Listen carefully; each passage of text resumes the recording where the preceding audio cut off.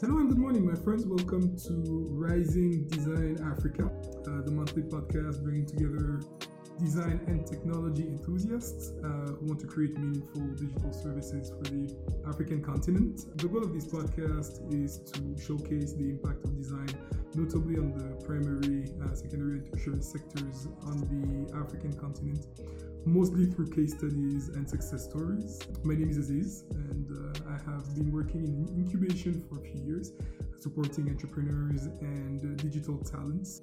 On this very first episode, I'm happy to welcome one of the lead advocates of UI UX and human-centered design in Africa, Yann Lebe, who's also in Africa, clearly a pioneer. How are you, Yann? I'm really good. Thanks for having me, Aziz. My pleasure. So Yann is the co-founder of YOUX, the Pan-African research and design company, the goal of which is to create digital products and services adapted to the African context. So the topic for this first episode is to understand, why is user experience and design becoming increasingly important in Africa? My first question is a traditional question. What does UX mean for you, and why is it important for the African continent? Thanks for having me, Aziz. Well, I guess it's a very, you find definition of UX on the web, but I guess it's a very personal one that I want to give you. For me, it means making sure the people, their behaviors, their needs, their usage of digital technology is being reflected in a product and services that we've built for them.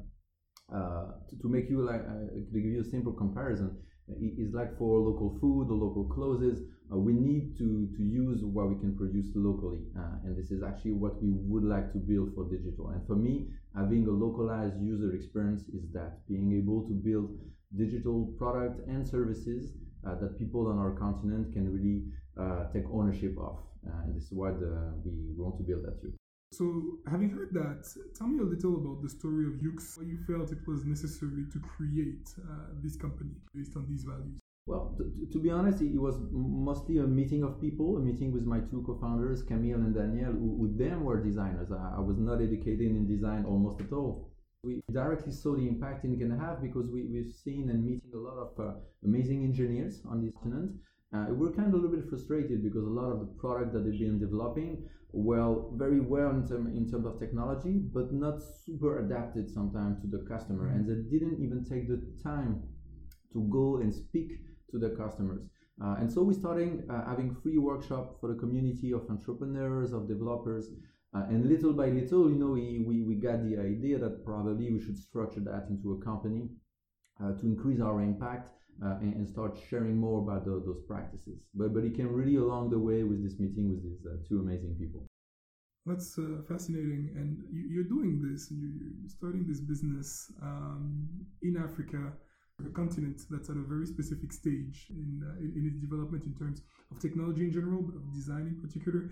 How would you evaluate the maturity of the African markets when it comes to user experience design, and how do you see that evolving in, say, the next couple of years? Well, first of all, maybe why we found it's very important in the continent here is that you don't have a lot of people that are digital literate. A lot of people here are first users of technology in general. So it's very new for them. So they don't have the time to learn all that as we could have in other part of the world. So it's very important to make sure the products are well designed and easy to use for them. Second, you still have a lot of people who can't read, who cannot read in French, in English, or anything. So you need to make sure your user experience is even more adapted and easy to understand and to use. Third, connectivity. Connectivity is still an issue across the continent, and obviously it impacts the user experience. So you need to make sure all you build and you design is well adapted for those little constraints. And at the end of the day, most importantly, people's behaviors are very different here, and not on this African continent, but on each region, each population, each cities, each neighborhood. So it's very important that we have this approach of looking very locally on how we can adapt those products here. And this is why we believe this is going to have a huge impact.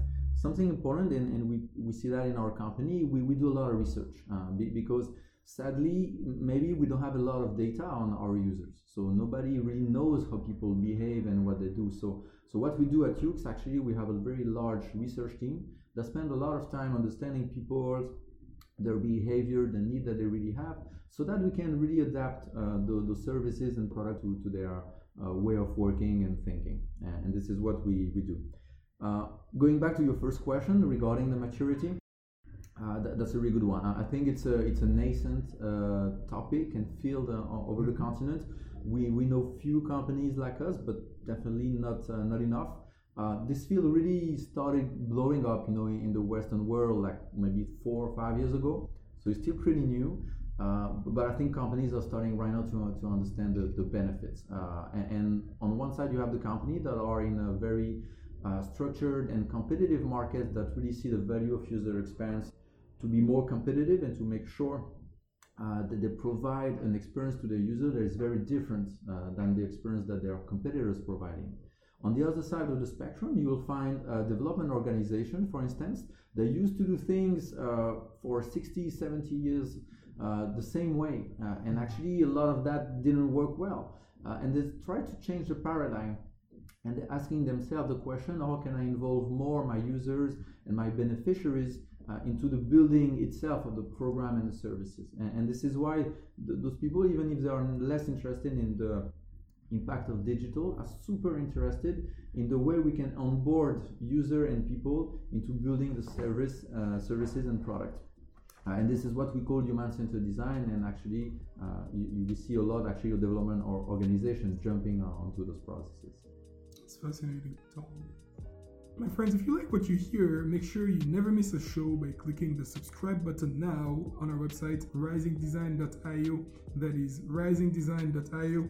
This podcast is made possible by listeners like you. Thank you for your support. Numerous digital transformation projects, notably for telecom operators and for fintechs. Can you share some key takeaways working in those industries? Sure, and thanks for that question.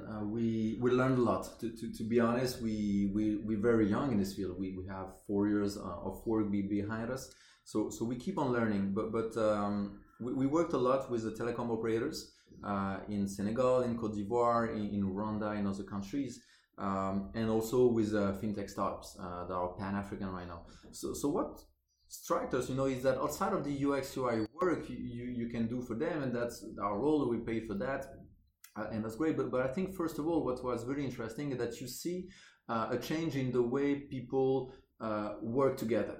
And I think bringing a design methodology into a new company, you cannot just bring your methodology and go away. You really have to think about how you're gonna structure the teamwork and actually break the silos that already exist in those companies. And I think that was a side effect that could be very surprising for some company, challenging sometimes to manage, but also very powerful. Because once you get used to working as teams very fast on ideation, on solving problems all together, I think that's very powerful for our company.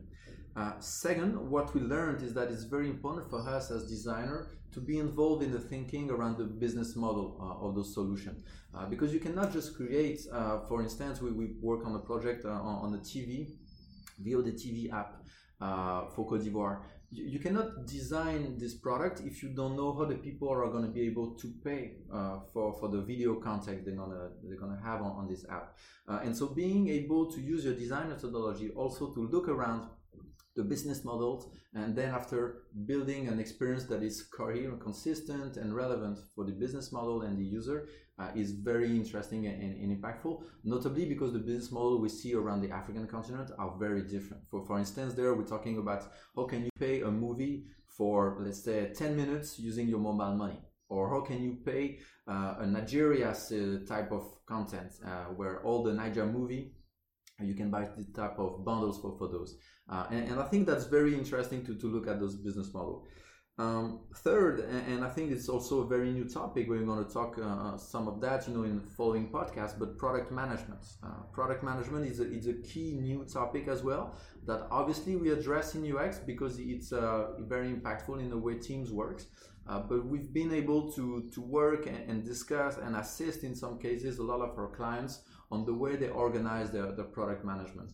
And I think that's interesting because obviously the teamwork is different here than any other part of the world. So you have to adapt also your processes.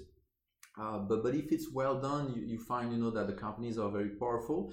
And what's pretty new, and also for a lot of those companies that right now using the right product management process and the right KPIs, we are able to really measure the impact we can have as designer. And this is what we love. It's not about making something beautiful. It's about making something that works well, and also that you can measure at the end of the day. You really have KPIs on adoption, on churn, on retention, and at the end of the day on revenue or the usage of the beneficiaries. And these are the things we were pretty happy about. Fascinating. And then going almost 180 degrees, on the other side of that spectrum, you also work on a lot of agricultural and rural projects. How is your team engaging in design research and improving UX in those specific contexts? Yeah, absolutely. As you said, very other side of the spectrum, because you're going to be talking with beneficiaries that not going to be used to digital, sometimes illiterate in the language that you use. So I mean, fascinating for us because we learn a lot, and I think we still have to be aware that 80% of the population of this continent could be represented in this population. And if you are a developer or designer, you should really make sure you understand that the people you're designing for are not as you. They're not being used to technologies, sometimes they cannot read. So it's very important to take that in account. That being said, for us, what works really well is actually to train local design. For us, it's very important that it's not someone from Dakar that's going to do the research everywhere, especially like me, if you're foreigners. It's very important that you hire and that you train Senegalese designer, Ghanaian designer, Rwandan designer, so that you really can have people who understand the context, the local languages, and can help you really design the better products. After that, what we found, was very fascinating in those region and powerful is using pictograms and icons, so that you can really be able to share or an experience can work or an app can work in a visual way. But for that, we were really surprised, by some feedback we had showcasing different icons. So we did, it was in Zambia 2 years ago, we did testing of different icons, and we're so surprised that the people could not see the same thing as we would see in those icons. For instance, we'll show this icon of a dollar bill that is very used in lots of apps to mean payment. And the people would tell us this is a smartphone. Because first of all, they've never seen a dollar bill, and second of all, they've never seen a smartphone either. So that this would be the picture they have of a smartphone. We the same thing, you see this little bell that you see as an icon for notification. Mm-hmm.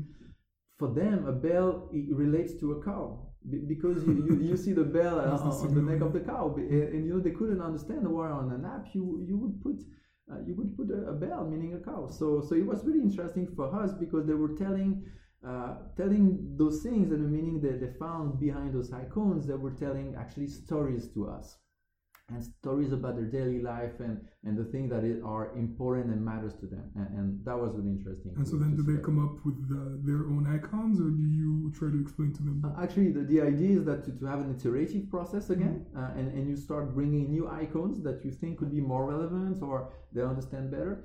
And little by little, you make sure the icons you have on your different prototype. And it was done in a matter of days, like we will come back, at night, designing rapidly on our software. And the next morning, we'll show again, new interfaces with new icons so that you can really validate what they really understand and relate to. Yep. So one thing that strikes me when listening to you is just the variety of projects that you guys are willing to take on, and just all the different sectors. And you're working with telecom one day, and then the next day you're working with agriculture in rural areas. How do you manage all that variety and all these different contexts? Mm-hmm. That's a key element. Well, first of all, I think we're all very curious in the team, and we want to learn so much that we love, jumping in new type of environment and project. Second of all, we want to have an impact, and we lucky enough today to be able to choose the people and organization we can work with, so that we can really select not only the domain, but really the type of organization, and if they can have an impact, and whatever sector they are in, if they can have an impact, that's interesting to us. The way we do that is, first of all, to have a structured process. It's not you arrive and magically things happen. You have a structured design methodology that actually you can find on our website as well. Is the UX process, that is a mix between user experience design process and human-centered design process.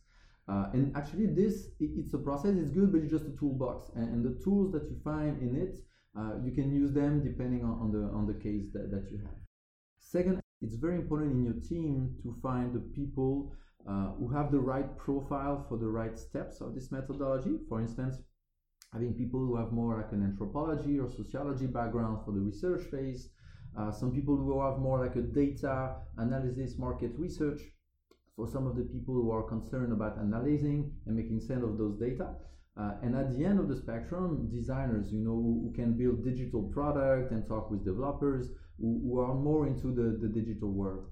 And it's very important to have those people who can work together to those different projects. And we start right now, after 2 or 3 years of hiring and training the people very young, because there is no school on the continent, so you have to take people who are just curious about it. We found that some of them say, hey, me, my favorite topic is healthcare, or me, I really like fintech, can I do more of those projects? And this is how you start creating verticals with people who are very interested in specific domain, and then you bring even more value to your clients and partners. So many of our listeners are going to be freelance designers, entrepreneurs starting really their agency. In 3 years, UX has grown from a team of, really 1 to then 5 to then 30 plus based in Senegal and Côte d'Ivoire. Can you share some tips of just growing a team of designers and researchers like that? That's a tough one, Aziz. And I must admit, a lot of it, like maybe, 80% is due to luck. So any tips I can give, don't take them too seriously, because it's a lot of luck. We've been indeed working for the 3 of us as co-founders for almost a year before starting hiring someone. We made a lot of sacrifice not paying ourselves and keeping all the money into the company so that we can make sure we can hire more people along the way, train more people. So it was kind of a sacrifice. And I think that's the first tips I can give, is that if you have good people around you and you want to do project with them, make sure right at the beginning you make it clear, how much money you want to earn and how much money you want to keep for the company. Because if you keep all the money for yourself and divide it as soon as you have a client, you're not going to keep any money in the company, you're not going to be able to invest and to train and then to grow. And that was key for us, because still today, we're not the higher salaries in our company. We have people who are much higher paid than us. And that's very important to us, because we want all together to grow. The more client, the more interesting project we do, the more the entire company grow. So that's the first thing. Second thing, I think, and that was very important for us as the company started in Senegal, is to be able to not be shy, going to English-speaking countries, to communicate in English, so that we can really show the value of what we can provide to people speaking English in English-speaking Africa. And I think that was interesting, because actually there is a demand over there as well. So it was not easy at the beginning, because we had to onboard, make sure we had people who speak English in the team, and not easy for anyone, but it works pretty well. And third aspect, I think, obviously we're young and we are in a small country, so we need to find ways to communicate with people and to train people in other countries, so that we make sure we can provide value not only in Senegal but in a lot of countries that we can cover, either by our own teams but also by partners that we can find. And it's a lot of opportunity and meeting with people that you like and they share the vision and passion for this field, and then together you go on a journey. So it's definitely more opportunistic than like a real strategy we try to roll out on the African continent. It's still a lot about meeting right people. That segues perfectly into my last question. Is it easier to work in Anglophone Africa on the things that you're working on than to work on in Francophone Africa? I would say it's almost the same. You just have to adapt the people that you put in front of your client and in front of your beneficiary, obviously. But we don't see much differences in terms of revenue. For us globally, it's almost the same. This was excellent. Thoroughly enjoyed it. Thank you very much for joining the podcast and for shedding so much light on what it's like to grow UX design company in this part of the world. Thanks for having me. Pleasure.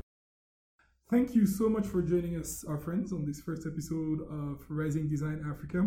We really invite you to visit our website, risingdesign.io. That is risingdesign.io, where you can subscribe to the show on SoundCloud. That way you'll never miss the coming episodes. And while you're at it, a rating on SoundCloud to prove how valuable the show is to you will be greatly appreciated. Be sure to tune in on our next episode with our special guest, Max Smith, the project manager of Luca, a market research service dedicated to SMEs in Africa. It'll be a fun one to do as well. Thank you to the great production team, Salif, Gustav, Mamlo. It was a lot of fun. Stay tuned and see you soon for our next episode. Bye-bye.